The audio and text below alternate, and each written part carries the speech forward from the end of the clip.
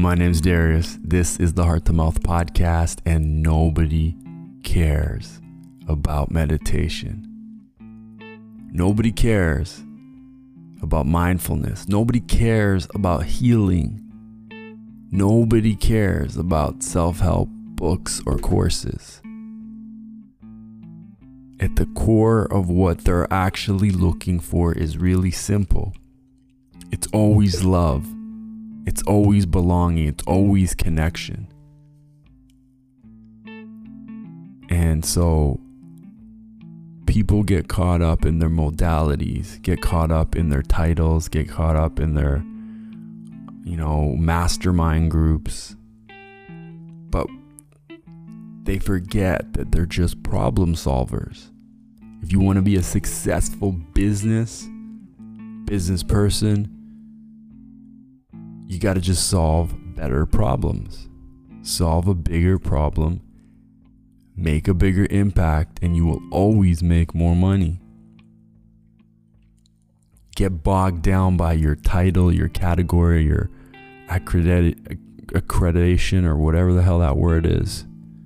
Your certificates, the pieces of paper on the wall, the people that told you were important and therefore you have to stick into that modality, and you lose it. You forget that all that shit's made up.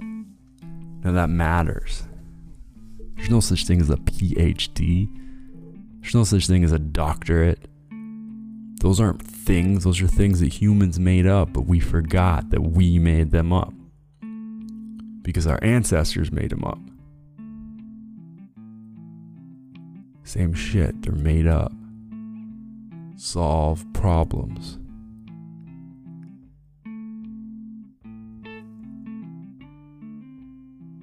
Most of us are actually very good at solving problems.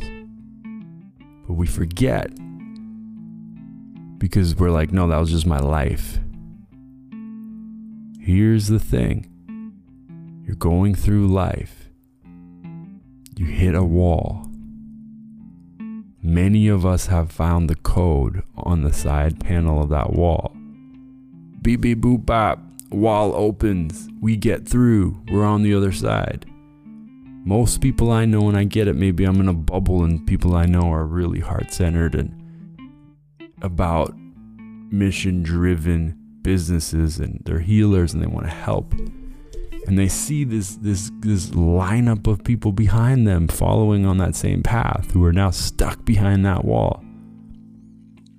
And most of them have the code in their hands. They're like, what should I do? What should I do with my life?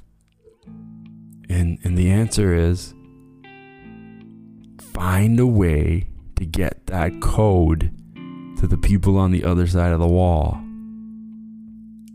And if there's enough of those people and they want to get through bad enough, charge them money for it, because that has value. And you can continue doing this work that you're passionate about and helping more people through that wall. But if you play small or you play blind and don't abstract up and see the bigger picture that you got through this tough thing, and you have the code in your hand, then you're abandoning these people who are on that same path. It's not even abandoning them because you don't care. It's abandoning them because you don't take time to see your own power.